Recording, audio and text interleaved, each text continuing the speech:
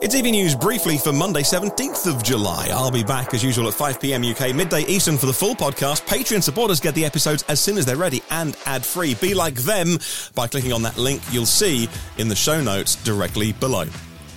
First, Cybertruck has been made by the Giga Texas team. A photo shown by the official account on Twitter of the Cybertruck, surrounded by, I would say, hundreds of employees. So many that you couldn't actually see the Cybertruck, posted online over the weekend. Elon Musk said that in 2019, when we first saw the Cybertruck, it would go on sale in 2021 with the rest of the configurations in 2022. Well, here we are talking about Cybertruck being scaled, hopefully in 2024. But it can only be a good sign that they posted this, and we think there should be sometime this quarter three, there should be some sort of typical Tesla gala ceremony where a few cars will be handed over to the staff, and then, like I say, scaling next year.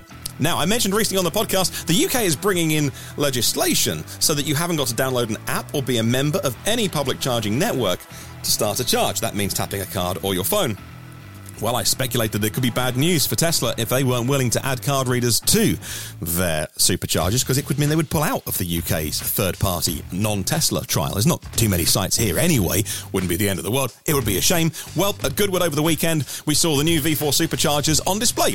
They're bigger, they've got the longer cable, and on the ones in the UK, they had a card reader and space for a display. So hopefully that means that they will fit in with our new laws coming in, and that if you own a non-Tesla, you can pull up to that and just tap your card, or I always tap my phone these days, and I wouldn't know where my wallet is right now. Let's hope it's not lost. Mrs. Lee would kill me, but I just tap my phone for everything these days, and that means you could do the same to start your non-Tesla charging on a V4 supercharger, of which there are 2 sites in the world. Third one in Lyon in France is coming soon.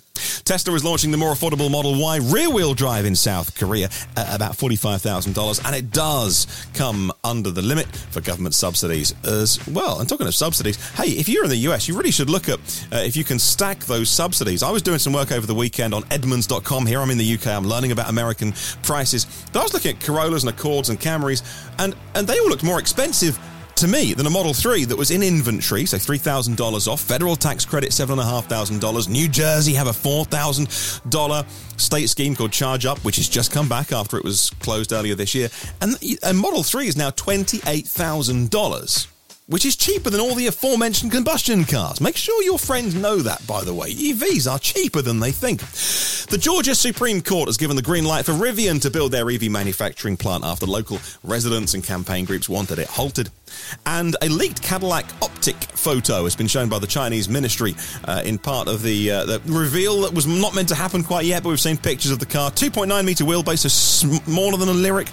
Maybe it won't come to the US shores, but maybe it will. But it's going to be a Chinese vehicle to begin with for the Cadillac Optic. Optic.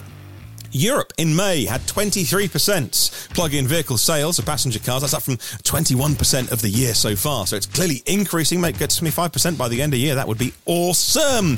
Genesis has hit a new high with their pure electric sales in the US in the second quarter of the year.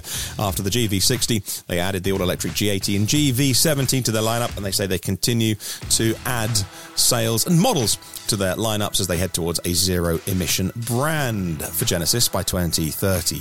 Next, Blue Bird have unveiled their next-gen electric school bus. They're going to make 5,000 of them a year. 196 kilowatt-hour battery, which is a 25% increase on their previous model, and it'll do 130 miles on a single charge. And more importantly, for school buses, this is V2G compatible because they're parked up a lot of the time. You can trade energy.